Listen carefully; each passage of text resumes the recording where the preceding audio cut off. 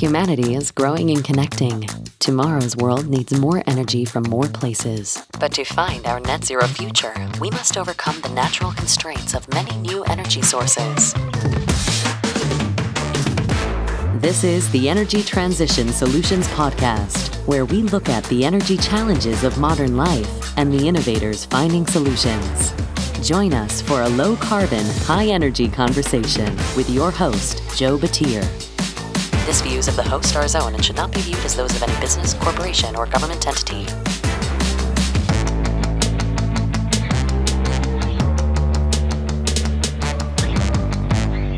Hello, and welcome to the Energy Transition Solutions Podcast brought to you by AWS Energy. I'm your host, Joe Batir. This is the show where we bring you low-carbon, high-energy stories from the people solving the energy challenges of modern life. Now, I am recording an introduction to this episode. This episode, you will hear me speaking to guests live at the Methane Mitigation Summit. This was a conference summit that took place back in early December down in Houston, and OGGN had a booth there. We launched a new podcast, and we were also recording a few episodes live, and we were also there on a panel talking about methane mitigation and just kind of our take on it, coming from our position of being able to interview, talk to pretty much anybody and everybody out there in the energy industry. So all that to say, while there, I recorded with some attendees of the conference as well as some exhibitors and just got their take on a few different things, asking them what they did, what they were doing at the conference, how their specific technology was making a direct impact into decarbonization and methane mitigation, as well as seeing what they thought of the energy transition. Now, I am not going to go through each guest individually right now, but I do need to touch on one thing. I forgot to hit record. Anybody who's in podcasts know that that is one of those things that you lose sleep over, you have nightmares about, and that's always the best interview, the one that you end up not recording. And for me, my first guest that I recorded at the summit, I did not record. So Matt Harrison, I am sorry I did not get you recorded and on the podcast. And while all of my guests were great and all of them were the best interview I've ever had because each one was so amazing, Matt was exceptional. And I want to just hit a few key points here that he made during that interview. The first thing that I noticed with Matt is that he was asking a lot of questions during the summit. He was asking very pointed questions on whether valuations or hard number metrics on specific technologies that were being presented, or he was asking how does regulation XYZ or how does technology ABC impact this scenario that you're talking about. It was very, very interesting to see how he was contributing to the overall conversation at this summit, driving ultimately further mitigation and further ideas on how we can mitigate methane. So I wanted to thank Matt for that, and I did say that on the podcast. A few other key points is that really everything he was adding was very valuable insight and valuable conversation. When it comes to specifically what he does, he works with SLR International Consulting. I am going to get Matt or somebody on the podcast again to talk all about SLR, what they do, and everything. The one thing I want to touch on here that Matt said, one of the questions I asked everybody who I interviewed is, what does the energy transition mean to them, or how do they see the energy transition? Matt said that the energy transition is a fantasy. He went into this beautiful, eloquent answer of really, when we talk about energy transition, and this is something other guests have said as well, the energy transition, when you look at it and how you look at it, ultimately gets down to the point of semantics. You can call it energy transition, and what you could be saying is the transition off of coal to natural gas. You could be talking about energy transition meaning the movement to a decarbonized net zero society. Those are two things. They could both be defined by energy transition, but ultimately they are completely different, kind of. So it was really interesting to hear him say, well, if I need to sum it up in a word, it's a fantasy, because we're constantly transitioning. We're constantly in this state of flux and change. So the idea of energy transition really isn't anything new. It's just now a buzzword. And I think he also pointed out that the idea of a full energy transition is very difficult. And that's something we've all said as well. So I think I wanted to point that out, and I want to have Matt on the show again to talk more about this, because it's a heady topic. It's one that is fun to sit and discourse about. And more importantly, I think it is a good challenge for all of us who believe in pushing towards decarbonization and getting to a net zero society and getting to the point where we can be basically using as much clean energy as possible, or as much low carbon energy as possible. So it's a fun kind of kick in the pants to say, let's keep going. Let's get this done. But with that, I'm going to jump into everybody else I recorded. Thank you all for joining me here. And in the show notes, I'll have links to all the guests, all of their companies, and to the Methane Mitigation Summit. This is a series put on by Oil and Gas IQ, and they have 2 or 3 different events a year. I would highly encourage you, if you're in the methane mitigation space, check it out and see if this is something that you would be able to attend.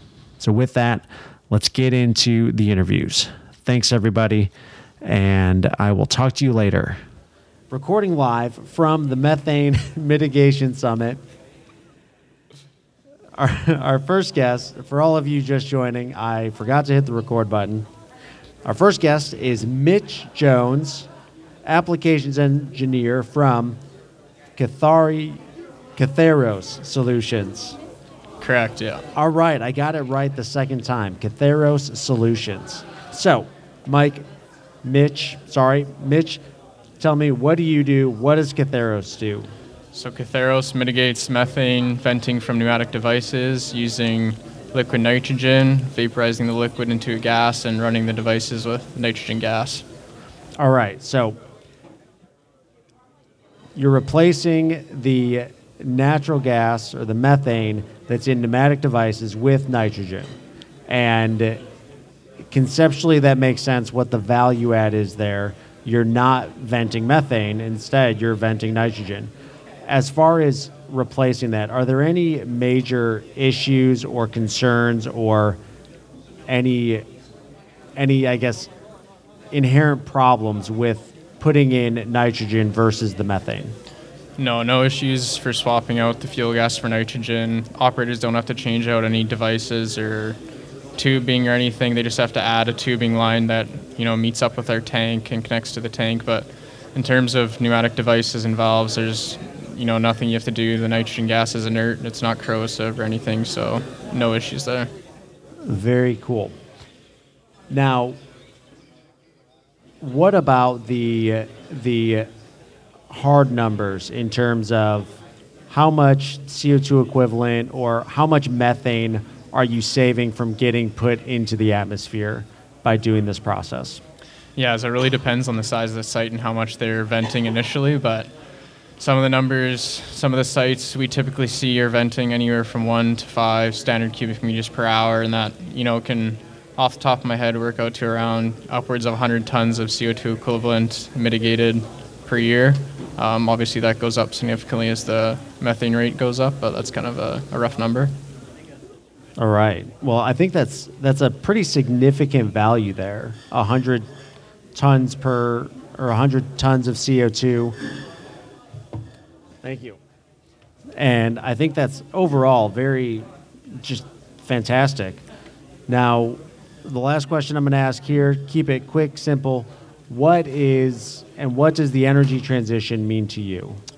Yeah, I think it's important to continue being able to provide power and energy to everyone around the globe. Obviously, oil and gas isn't going anywhere anytime soon, but as we start making it more environmentally friendly and transitioning to other technologies, we got to be mindful of how we're doing that. All right. Very good. Did you want to ask me any questions? You don't have to, but you're more than welcome to. No, I think I'm good on that one. All right. Well, Mitch, thank you for being a trooper. You had to answer all the questions twice because of my mistake, but thank you. And I guess we're moving on to the next guest. Thanks for having me. The question is this on YouTube? It will be. Yes. Yeah, we'll put it on YouTube. We're gonna create some shorts out of this. Not the shorts you wear, the shorts that end up on YouTube. Do I know how to do that? No. No, but that's fine. So now we have Alex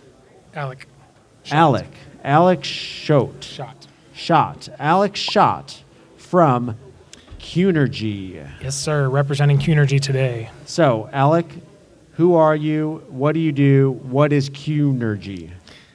Qnergy is a remote power Stirling engine technology, zero maintenance, helium-filled, free piston Stirling engine. Helium-filled. I know all about helium. It makes your voice get really high. Yep. It's very fun. That's really cool. Now, what's the size of these remote energy production sources? These generators are about 3 feet by 6 feet, maybe 5 feet tall. And how much energy do they produce? 5.6 kilowatts. All right. To the customer. What can 5.6 kilowatts be used for in a remote setting? So we run a lot of cathodic protection where grid power is not available for the pipeline protection. And we also run 5 horsepower air compressors to convert well pads from methane venting over to air systems. Okay. And here you are at the Methane Mitigation Conference. So Methane Mitigation Summit. So that's a very interesting point that you can convert these from methane pneumatic devices to air compressed pneumatic devices. But what's the source to run the Stirling engine?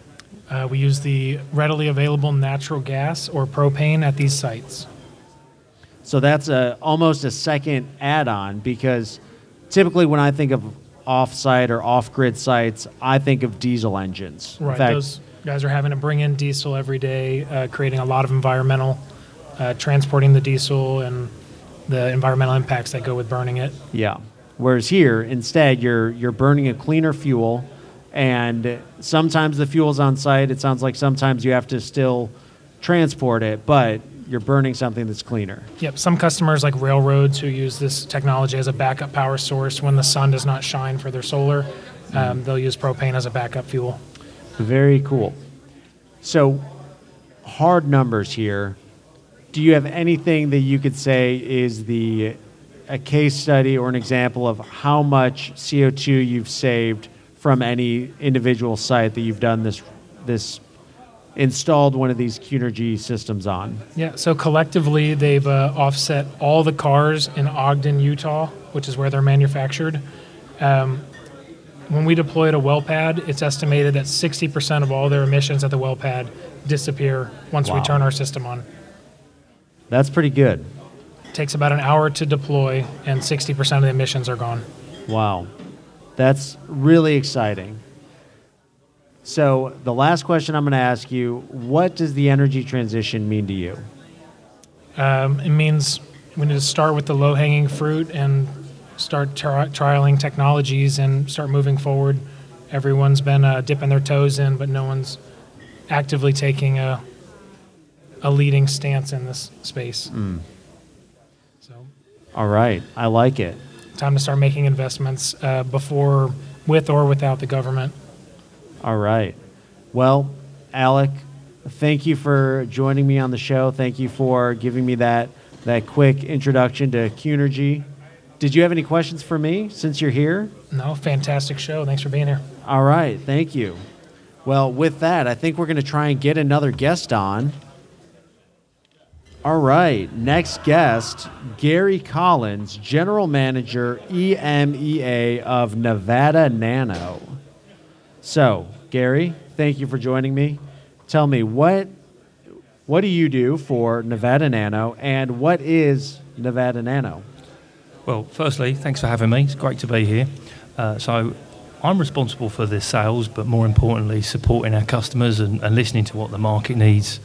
We're a sensor-based business that sell a range of different gas and fugitive and monitoring mission systems. We've really been focusing in the ESG space for a number of years, so we've got some great HVAC and R solutions. We can detect hydrogen, and we also do a lot in the methane space. All right. That's exciting. So, and I think it's exciting because one of the big themes that I've been hearing today is that, well, it's data. We need data, and we need that data and that monitoring so that we can actually make some type of change or some type of understanding to then make reporting and drive innovations and efficiency improvements. And it sounds like that's kind of what you're that key component, that first part of data collection. Well, I agree, and I think that our basis of our technology came out of Nevada State University and has always been a really rich data source from a technology perspective. So we've got some real fundamentals to our technology, that it doesn't need calibrating, it cannot be poisoned. So that really adds a lot of value in a wide range of heavy industries. And as we've matured and developed, we've found that we've got a great product for hydrogen, which is really important in the innovation and environmentally responsible approach to power, and we're seeing that used regularly.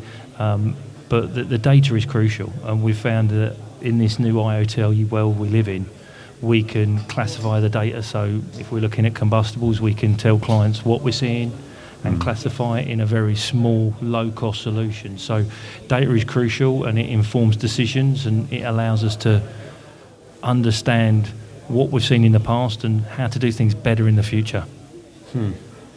Very cool. Now, I think that's a good explanation of what Nevada Nano is, what that product is you have, and why it's valuable. I want to ask the question, what does the energy transition mean to you? So we're here this week launching our new methane track solution, which is an IoT device that is basically providing a clear, solid amount of data for methane emissions, but it's a low-cost solution. So you will fix it to the wall, you will forget about it. It's got 5 years battery life, it needs no cables, it doesn't need calibrating, and so it's a really simple, no hassle, refined, clever solution for this market requirement. And that data is then pushed through a LoRa gateway or an NB-IoT cellular solution, and we will push that data up to the cloud so you can have an informed decision on what is your continuous monitoring, and that will give you short-term and long-term data, but more importantly it gives you source-term estimation and quantification. I like it. Well, those are all the questions I have. Those are all the questions I'm asking everybody. Do you have any questions for me, Gary? Not at all. Thank you very much Not for your at all. time. Well, thank you for joining me. Thank you for your contribution to the summit, and looking forward to hear more from Nevada Nano later. Thanks, Joe. Really All right, appreciate thanks, it. Gary. All right. Well, our next guest on the live version of the podcast is Liz Arthur, Director of Technical Sales for Project Canary. So, Liz, thank you for joining me on the show.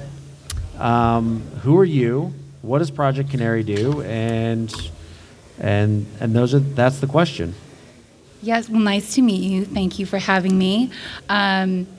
Liz, I'm an energy lover. I jokingly call myself sometimes an RSG matchmaker.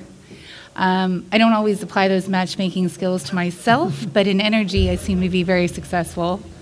And I've been with Project Canary almost a year now. So we're a ESG, we're a SaaS company, but we have two very different sides of the business. Often they go well together. I joke the way that I like wine with my cheese, but they can be separate. So one side, we lean into monitoring. We lean into real-time data with continuous emissions monitoring, but also have become more technology agnostic. So I think we're lucky today to be sitting in a room full of a lot of valuable solutions when it comes to solving the very complex problems that we're being faced with now in industry. And then the other side is an environmental assessment in which we look well by well for an upstream or midstream company and provide verifiable attributes. So at the end of that, an operator can attach a volumetric to the certificate, and then you are free to take those certificates into the market and trade them as responsibly sourced gas or certified gas, differentiated gas, and all the other wonderful acronyms that have been developed the past couple years. Very exciting. Very exciting to hear It is very exciting. what Project Canary is doing. Yeah. Now, here's a question that I have. It's going to be specific for you and Project Canary. Okay.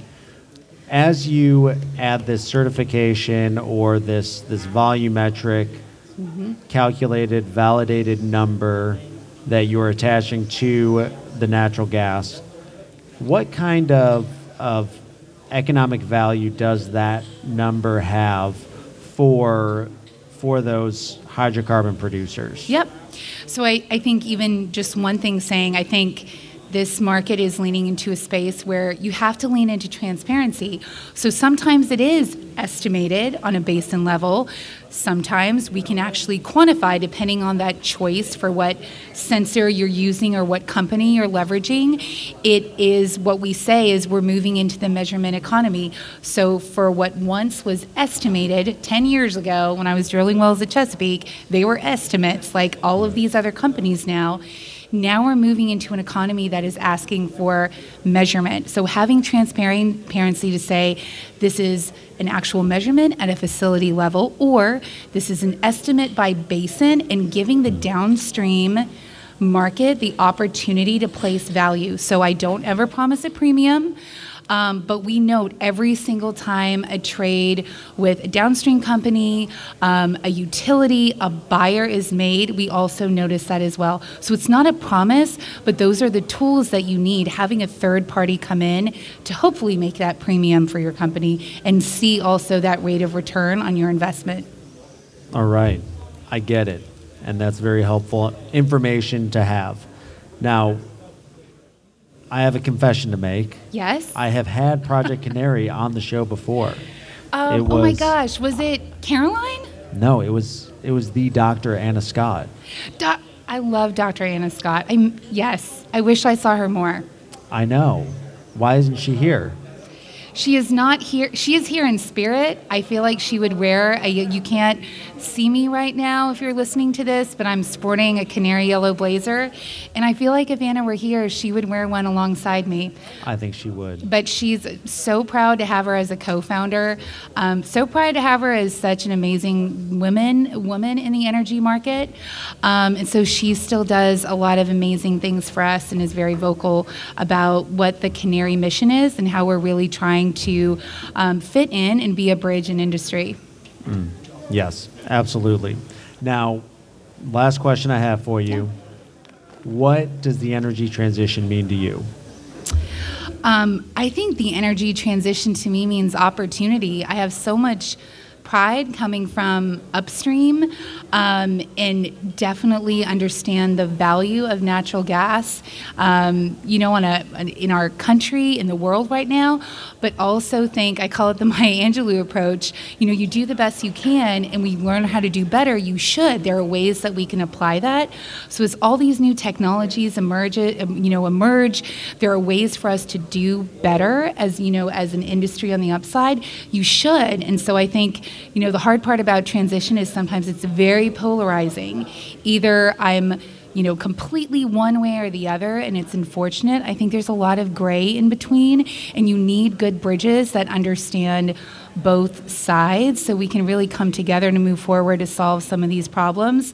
But, the transition to me means amazing opportunities for everyone in this room and everyone that is trying to do better and still be a good provider of energy where we need it. Yep, absolutely. Well, Liz, thank you for joining me. Before you leave, do you have any questions for me?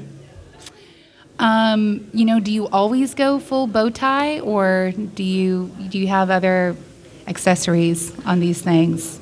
So whenever I am somewhere for the podcast, more often than not, I will have my bow tie on, about 95 to 98%. But I don't always wear the bow tie. And I do have a day job outside of this. Okay. I am a geothermal geologist. Love so that. I'm out there looking at the subsurface, trying to find hot rocks and hot water. Usually when I'm doing that, the bow tie is only on if I'm presenting. And are those Broncos colors? That's my second question. On the bow tie. What's that? Are those Broncos colors? Bongo? Broncos. Oh, Broncos. Orange and blue. Broncos, no. But that was just they are not. That was a happy accident. I am from the Chicagoland area. Yes. So, no, I am not a Broncos fan. Yeah. And I will not be a Broncos fan. I am a Bears fan. I'm glad we could still be friends. Yeah, we can still be friends, but Okay. But just know Bears are better. Well, thank you for having me as the second Canarian on this show. I'm honored. You are welcome. Thank you for joining me. It was a blast, and that's that. And that's that. All right. Well, I think that is going to be it for this episode of the Energy Transition Solutions Podcast. Thank you, everybody, for listening in. Please remember, if you're enjoying this podcast, give me a 5-star rating, leave a review, tell me what you like, what you don't like, and as always, remember to keep it low carbon and high energy. Join us again next week for another low-carbon, high-energy story on the Energy Transition Solutions Podcast, a production of the Oil and Gas Global Network. Learn more at oggn.com.